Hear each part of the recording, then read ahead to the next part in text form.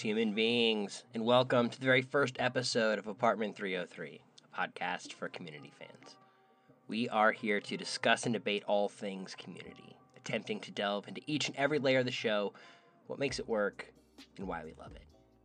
My name is Dave, and while I'll mostly be working behind the scenes, you will hear me making Dean-like pop-ins, mainly to interject randomly or tee up episodes. So, without further ado, please allow me to introduce the first of our co-hosts, Scott. Scott, can you tell us a little bit about yourself and how you got into community? Hey Dave, thank you. Yeah, my name is Scott and I am a Scorpio. I got into community by a friend introducing me in college. This was probably fall of 2009, and I've been a fan ever since. Also with us is my good friend Adam, who I discuss community with frequently enough that he decided to spark a podcast. Adam, what's up? My name is Alex. It's actually not, but I do operate with a fierce Starburns energy at times. And I watched Community. I was turned on to it by my brother. And just really, as soon as I realized what the show was and how immersive it was and how it's its own totally separate entity, it was really easy to get sucked in from the brilliant writing and the brilliant performances. And it's exactly why 8-10 years after the initial episode, the pilot, we're still talking about it today, and it feels just as relevant now as it ever was. So, a few weeks ago, members of the cast and more sat down to record a table reading to share with fans on YouTube. This video actually rose very quickly to the top of the platform and seemingly has reignited a passion for the show in what is already a very loyal and enthusiastic fan base. I would love to hear your guys' experience with and thoughts on the table reading. Adam, do you want to start us off? Yeah, it was just outstanding, and I can't speak highly enough of how enjoyable of an experience it was to listen to and watch an episode I've already seen half a dozen times, and how it felt fresh, and it was just incredible. Scott, we've discussed it, but I think just listening to the Mandalorian lose it and just die laughing and not be able to get through the lines of dialogue was just so magnificent. And that was, if I had to pick one highlight, that was definitely it. The Mandalorian just losing it. Yeah, absolutely. It's just there are a few things I definitely want to talk about too, about the post table read as well. But let's give a little bit of space to just discuss, what were your thoughts on that? How did you feel actually as listening to it and watching, because it was this return to something that we love so much? I was just sitting there fanning out, just giddy. Seeing all these people, like I knew the actors and actresses, they keep in touch and whatnot. Just seeing them together for something that was community based, all of them together again, it really felt like a reunion, and that I was a part of it. Yeah, and I know that's been a thing that's been going on with a lot of different, whether it's a TV show or a movie or a series. A lot of those have been kind of in vogue right now, given the time is quarantine. Have you watched any other ones? The quarantine. Quarantine. I'm sorry. That's on me. Yes. Have you watched any other examples of that and had a similar takeaway? I have. I watched. There was the Lord of the Rings one, and if I'm being totally honest, it felt in places a little overproduced, and the content was good and it was enjoyable. Yeah. But it really lacked, I think, chemistry is the word that comes to mind for me. And just you really saw how great of an ensemble cast Community was, and it was just so rewarding. Because again, now in hindsight, we see that Community was just this terrific springboard into the careers of so many people. It may have marked the end of Chevy's career, but everybody else, for the most part, is doing some pretty incredible stuff right now, and not just the actors that you see on screen, but the Russo brothers obviously own Hollywood now by virtue of their Mickey Mouse payments. And they just had Mark Hamill on their podcast. Humble beginnings of this nerdy show that we've grown to love and has an incredible fan base, but now they're having freaking Luke Skywalker on their podcast, just who's super excited to be on it. yeah, instead of making references to him and passing jokes between Troy and Abed, they're actually talking to the real live, a realization of a dream that, hey, nerds, don't give up. Like, if you do what you do and do it with, authenticity and work hard, and there's been, a lot written about how long the hours were on Community, and I think that it even comes up during the table read or the post session about the long hours. There is a place where you can succeed and achieve your dreams, and I'm getting a little bit cheesy and corny right now, so hold on back some. But I think that just gets at how Community makes you feel those things, I love the little touches of realism that they had with the table reading too. And honestly, it's such a small thing that they had. I can't remember his name, but the 88 performer, Look it up. Incarnate. singer, Yeah, right. just performing the theme song. Like, that was such a it was such a just touching little add-on to the reading, and having him be a part of it. Pete Sledadol apparently is his name. I had to look that up right now. I didn't know it off the top of my head. But you're absolutely right. That was, everything just felt great. And then having Pedro on as well as a stand-in for Walter Goggins was great. We've talked some about choosing that episode and how great of a choice it was, because it's centered logistically just around the table. It functions as a bottle episode. That made it really easy to do, given the technology and doing it over a Zoom call and all of those sorts of things. But it was such a great episode in terms of showing the character development, I think. And interestingly enough, of Pierce, who's not even in the episode, but if you remember early on, he fakes his death, and the whole episode centers around Abed doing a documentary of how he's trying to exact his revenge on the study group. And it really gives us that sense up front. Hey, he's trying to pit us all against one another, instilling chaos into this study group because he can, and he can do it from the grave. And then come to find out by the end of the episode, he actually has some really wonderful and nice things to say about the study group, which seems believable. It seems very personable, and it's like that's something a real person might do. And to give Pierce that treatment is really heartwarming and touching, I think. Dan Harmon doesn't owe Chevy Chase. Exactly. If you look at the relationship and how poorly it fizzled out between Dan Harmon and Chevy Chase, for him to write him in as a respectable character still, because we know that Dan looks at the writers that took over for season 4. He doesn't really exactly give them a respectful lens. To your point about Chevy, like, I think that just drives it home. Like, he could have gone this way easily. Absolutely. But he didn't. I think you bring up another great topic about this particular episode being chosen too. This is when it's announced that Troy is leaving the group. Yeah. And then we have to look at Donald Glover's character, Troy, who is, I think they say it perfectly, that he has the heart of a hero.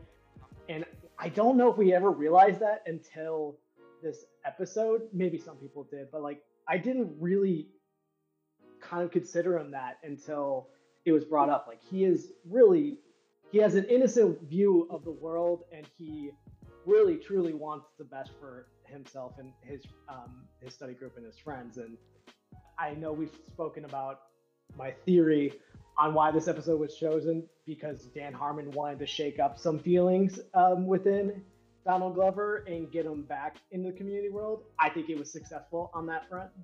What are your thoughts? Yeah, I think that's a very good point. And actually is a perfect segue to, that post table read, a lot of the conversation that went on. And Donald goes on to describe how he feels about the group as actors, as people, as co-workers. Danny Pudi helped him move. Here they are Yeah. on this show that's ridiculously successful, and it is now. And like they're helping each other move. Like, who does that? So I very much do think it worked. If that was Dan Harmon's goal, was to get Donald back into the family and to make people see how great he functions as a member of the community, mission accomplished. Yeah, nailed that one. And that brings me to something that I really wanted to talk about, and is something that I'll continue to view Community always through this lens. Donald mentions in the post table read discussion that he felt like at the time the Community came out, he's like, oh yeah, it's really cool that these people are doing 30 Rock. I think he's friends with Aubrey Plaza. And like that was the cool thing to him at that time. But now that he looks back at it, now that he's gone back and rewatched episodes of Community, he said, this is punk. This is subversive. And coming from someone who actually wrote for 30 Rock, which Donald did before coming over to Community, like that's a really incredible, succinct way to describe what Community is. And for me, it's really the core of Community as what I'll call an anti-sitcom. Teaser for future content there. So at the beginning of the podcast, you each shared how you first got into Community. Now, I'd like to ask you both, starting with you, Scott, to tell us just a little bit more and elaborate on why you love the show, why it continues to hold and drive your interest, even this far after the fact. Scott? So, as I mentioned, a friend in college had gotten me into the show. We both share love for the skit that Donald Glover was a part of, the Derek Comedy Group.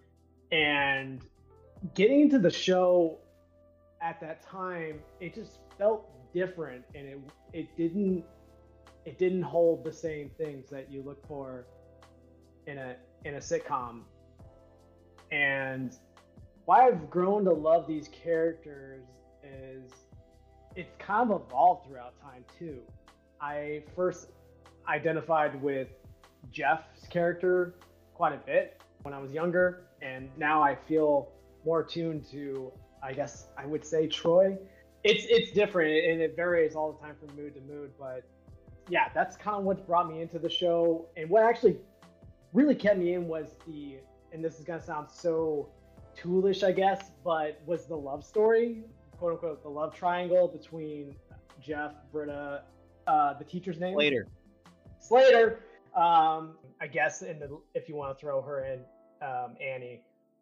That kind of brought me into the show and kept me for the first season. And I don't want to go too far down the road without giving Adam a chance here, but it's for that first season, that love story was kind of what kept me in. And then season 2, when they kind of adapted to what we know the show to be, I kind of fell away from it because it was just a little bit different than what I had expected. And we'll get into that a little bit more, but Adam, why don't you open up with what brought you on the show and kept you there, and why you love it and still continue to?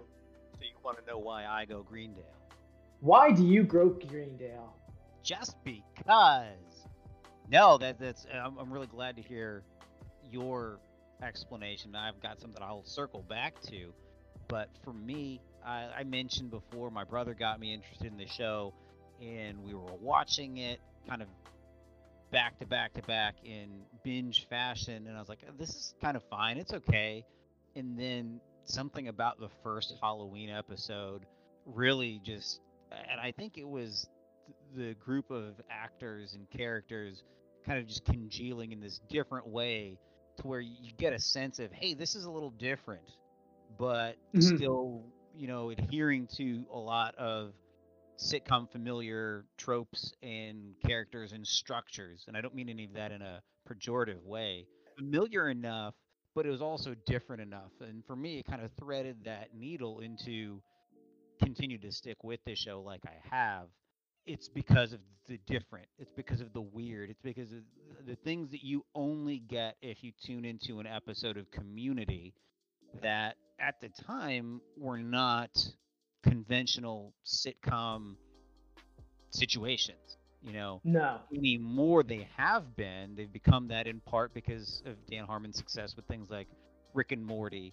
But it's just really interesting to be in on the ground floor on something that's so new and novel, and looking at sitcoms and their structure from the outside while still being a part of it. So that's what's kept me in for sure in character development. It's just one of those things where you really do care about the characters a lot. And at different points in time in my life, they've been my best friends, which on the one hand is a sad thing to say and admit and hear, but also just an incredible testament to the writing and the character development of these people, because you do feel like you know them. So yeah. That's it for me. Got it. You mentioned that first Halloween episode being like the one that got you in, really sold it for you. Do you remember like the first line that was delivered? And I was just like, holy, that is hilarious. Do you have anything off the top of your head? If we're being honest, like the first episode really isn't that funny, but it's good enough to. I think it's still a better pilot than most. You've insulted that episode in a way I won't stand for, but we don't have time to go through it. Let's double, triple, quadruple back to that as necessary. Oh boy. I don't necessarily remember the first line that really made me laugh, but seeing Troy and Abed bounce back and forth at the end of that episode, talking about, if you woke up as a cookie, would you eat yourself? Something along those lines. It was so funny, and I finally let my guard down at that point. I'm an inherently suspicious and skeptical person, and at that point I was like, okay, I'm gonna let these knuckleheads in. What was it for you? You seem to have a good answer for that ready. I'm excited to hear. I think it was the Troy sneezes like a girl. And then he and he responds with, well, how about I pound you like a boy? That didn't come out right. Not right. It's actually funny in that whole, Pierce talking about how to sneeze. He's a whole array of masculine sneezes, which is just hilarious on the face. Like, you actually think about that. He says, you can even use a sneeze to drive home a point. Like, I think the Cubs are going to win it all this year. That's not what that says. As a Cubs fan, that right. It hit me a little bit different than most people it probably did. But yeah, it's funny that something so if you polled, millions of people, what's the best bit of all time, Pierce's masculine sneezes isn't on that list anywhere. But that just shows you how good the show is. Like, everything is just so well written and so well done. You can mine any episode for gold, and you're gonna come back with you won't be empty-handed, that's for sure. No, not at all. So I think we're going to talk about season 1 a little bit more here before I would try to transition to something that might be a little shocking for you as also a fan we've spoken a lot with. I think like the first, Community has a lot of heart. It really does. But I think one of the first things that kind of stood out to me as like a heartfelt moment in the show was the episode where they're doing they're studying the Duncan principle, and Abed breaks the principle, and Annie comes up to him the next day and like asks him like, why did you do this? Why didn't you leave? And his response was something along the lines of, because you asked me to do it and you said that we were friends. Yeah. And I don't know why that hit me. Abed's probably on my lower half of characters I kind of identify with, but to see something heartfelt come from him as like this kind of, I don't want to say emotionless, but slightly emotionless character, but he showed that there's more underneath, for Abed. We got to see a little bit, we got to go down that rabbit hole a little bit more when he expressed that, because you find out like Abed's been hurt a little bit, and that one small act of kindness or extension of a hand of friendship to him meant a lot to him. Yeah, and how he balances that too within something that's heartfelt, but then also comparing it or using the meta lens of Friends. I think he says I thought we were more like Ross and Phoebe. They don't really have stories together or something like that. Yep. So again, it passes as funny. It passes as a sitcom, but it does it in a way where you're actually investing in the characters. And that kind of brings me back to wrap up a point that you made. Like, Community really kind of Trojan horsed itself into syndication insofar as it was passed off as, hey, this is a regular sitcom. We're going to do these sitcom things. We're going to get the handsome leading character. We're going to get, Chevy Chase as our big name star. And we're going to do all of these things that you expect in a night that also has 30 Rock and Parks and Rec and whatever. And then over time, we're going to develop it in a way where you really start to identify with these people as three-dimensional people and not just some character on the screen, which of course sets up one of my absolute favorite episodes to rewatch, which is Introduction to Film, which really gets at, you mentioned Abed's been hurt, and it really is a profound examination of that. And it continues to do it in a way that's funny, but it doesn't ever betray the realism of that character. Yeah, I agree. Adam, are you trying to plug in our next episode? Topic? Guilty as chained. Just a thought that kind of came to my head of, you mentioned the writing and the character development, and as much, I love giving the writers so much kudos because they are fantastic, but for what that show went through in terms of production, the constant roller coaster of, are we gonna be on or off the air? It is amazing how consistent it stayed, even with the season 4 dip. It coming back and I know you and I are both huge fans of season 5 and 6. It being able to come back, it's really amazing. Even though I'm such a big fan, and I was there from ground zero, I lost the excitement for the show around season 3, which is arguably one of the best seasons. I had just gotten tired of the constant polling. I was just sick of the production polling. Like, what is happening to this show I love? I was just tired of being worried about it, so I just kind of got away from it. And I think it happened around the middle of season 3. Even though it was such a good season, I just kind of got away from it. And then, season 4 happened when I think I knew, like, when I found out Dan Harmon wasn't going to be part of season 4, I just decided not to watch pretty much any of it.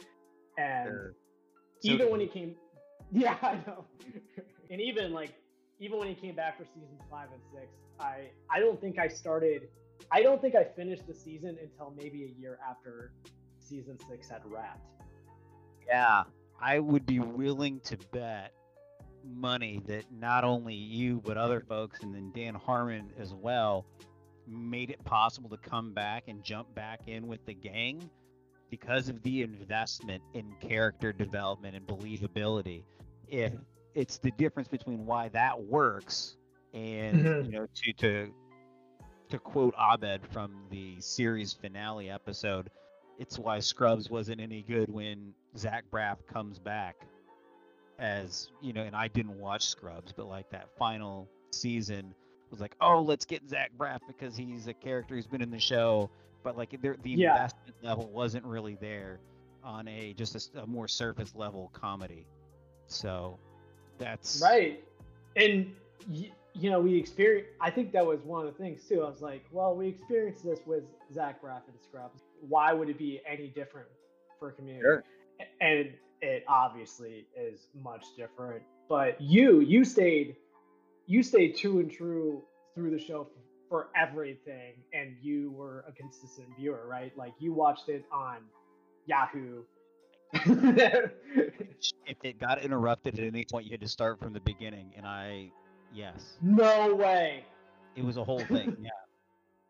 Oh, that's so terrible. It was not fun, but I was willing to go through it and to trudge through in support of these people, these characters, again, who had felt like it became like they had become my friends, and I owed that to them. Well, that certainly seems like a terrific place to end today's discussion.